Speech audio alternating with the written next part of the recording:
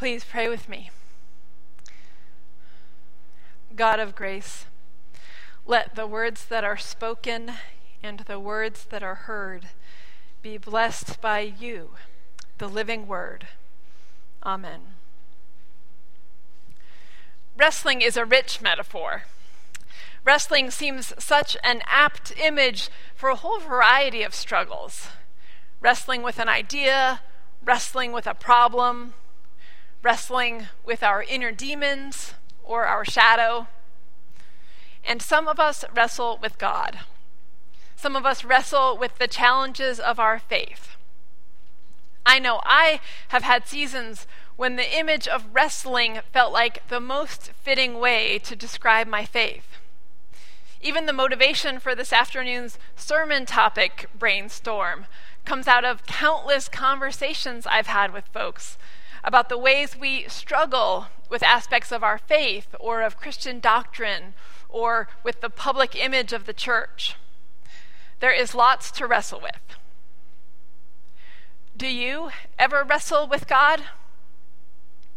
Based on what I hear from folks, I think this is a fairly common experience. On the other hand, I did talk to someone this week who said she just doesn't relate to the idea of wrestling with God. As with most things, no one image fits everyone. Some don't like the idea that we would wrestle against God. After all, in the sport of wrestling, the two wrestlers are opponents, each seeking to defeat the other. Or maybe it's just that you don't relate.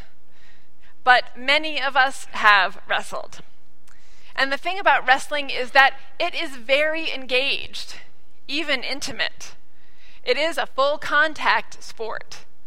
You cannot keep your distance while wrestling, and wrestling with God can be very intimate.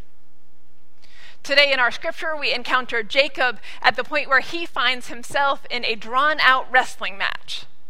One of the things that makes this story so rich for our imaginations is that there is much in it that is vague or ambiguous. Jacob finds himself engaged in this wrestling match, but it is not entirely clear who Jacob is wrestling. It's worth reviewing a short Cliff Notes version of Jacob's story up until this point, because today's scripture means more to us if we remember who this Jacob character is. And he is quite a character. Jacob's story begins with Jacob and his twin brother Esau wrestling in the womb. The twins struggled against each other even in the womb, so much so that the scripture says it made their mother miserable.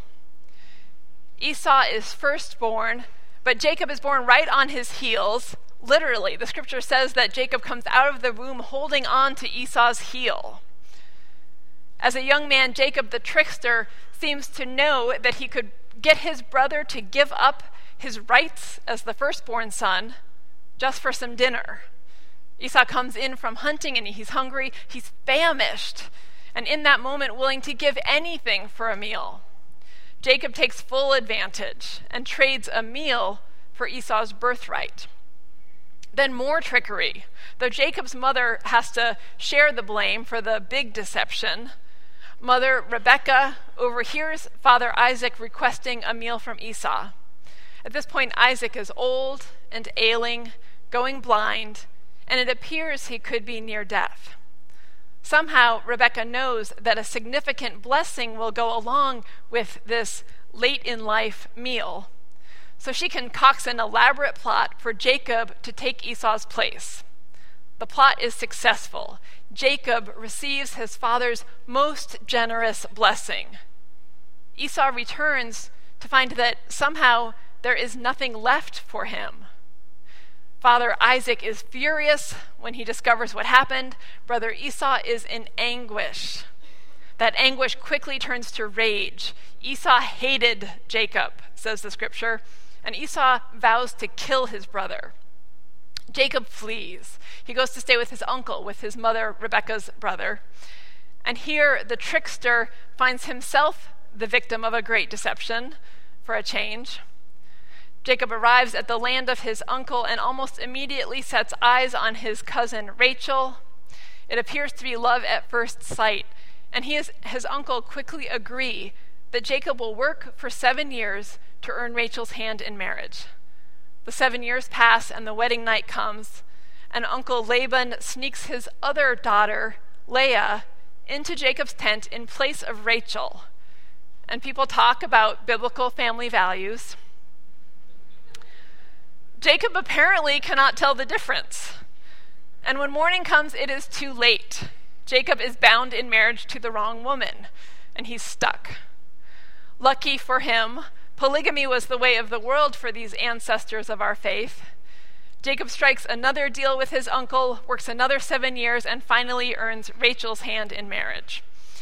Between his wives and their maids, Jacob goes on to be the father of 12 sons.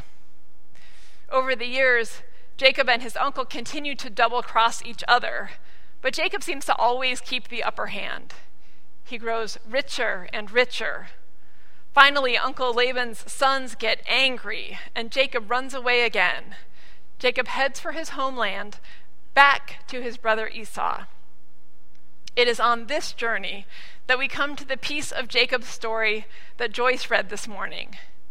Jacob is running from his angry cousins and uncle and headed back toward the brother who had sworn to kill him. Jacob gets close to Esau's land and sends a message out ahead of him, a messenger to tell Esau that Jacob is coming. Esau sends messengers back. His response? I will come to meet you with 400 men. Well, this 400 men sounds an awful lot like an army to Jacob, and at this point Jacob is terrified. He prays to God to deliver him.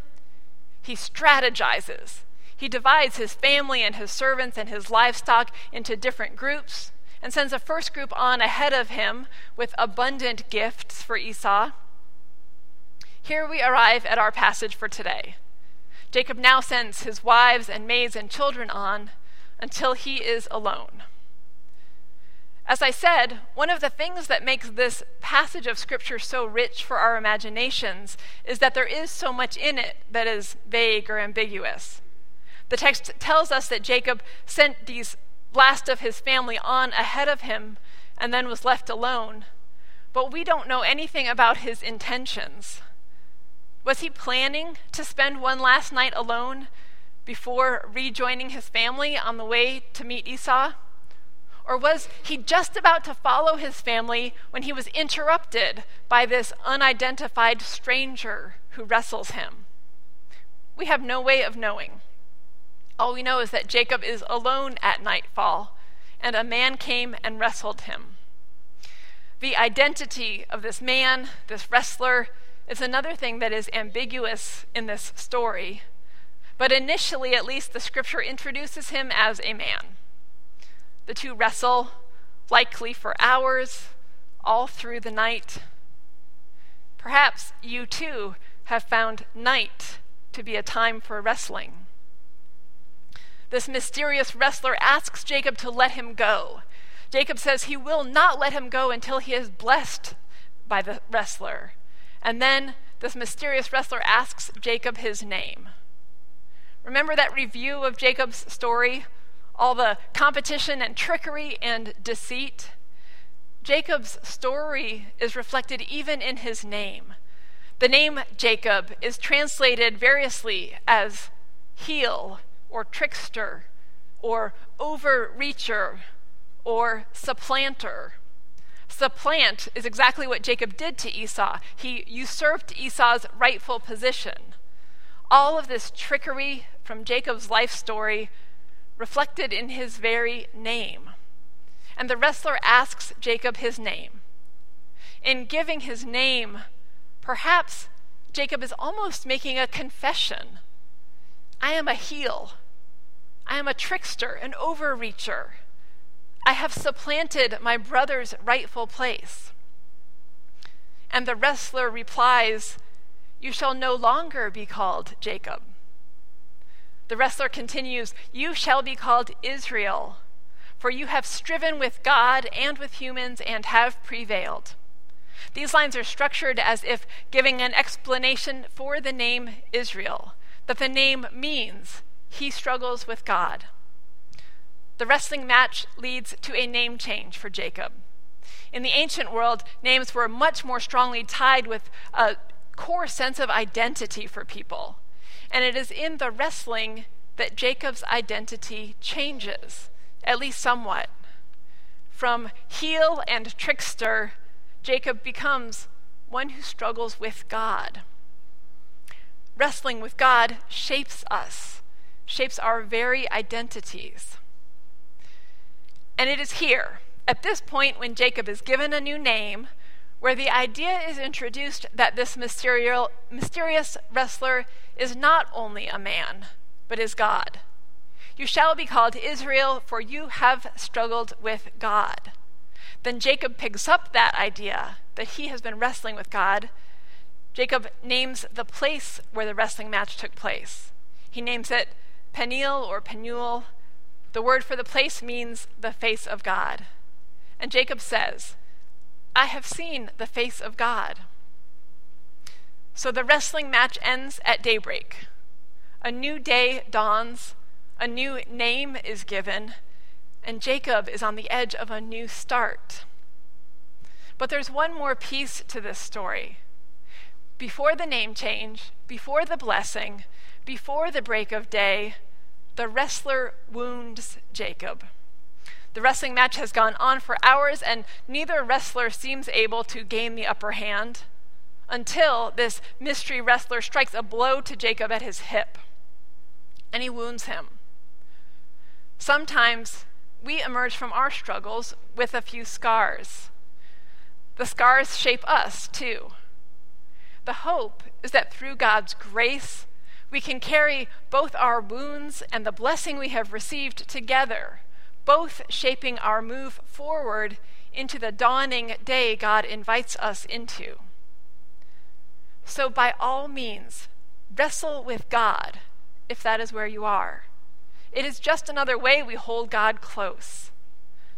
Trust that even when you are wounded in your struggles, God can yet work a blessing. Trust that the struggle shapes you, shapes your identity, shapes you into the person ready for God's new day. The important thing is not to let go. The blessing will come. Amen.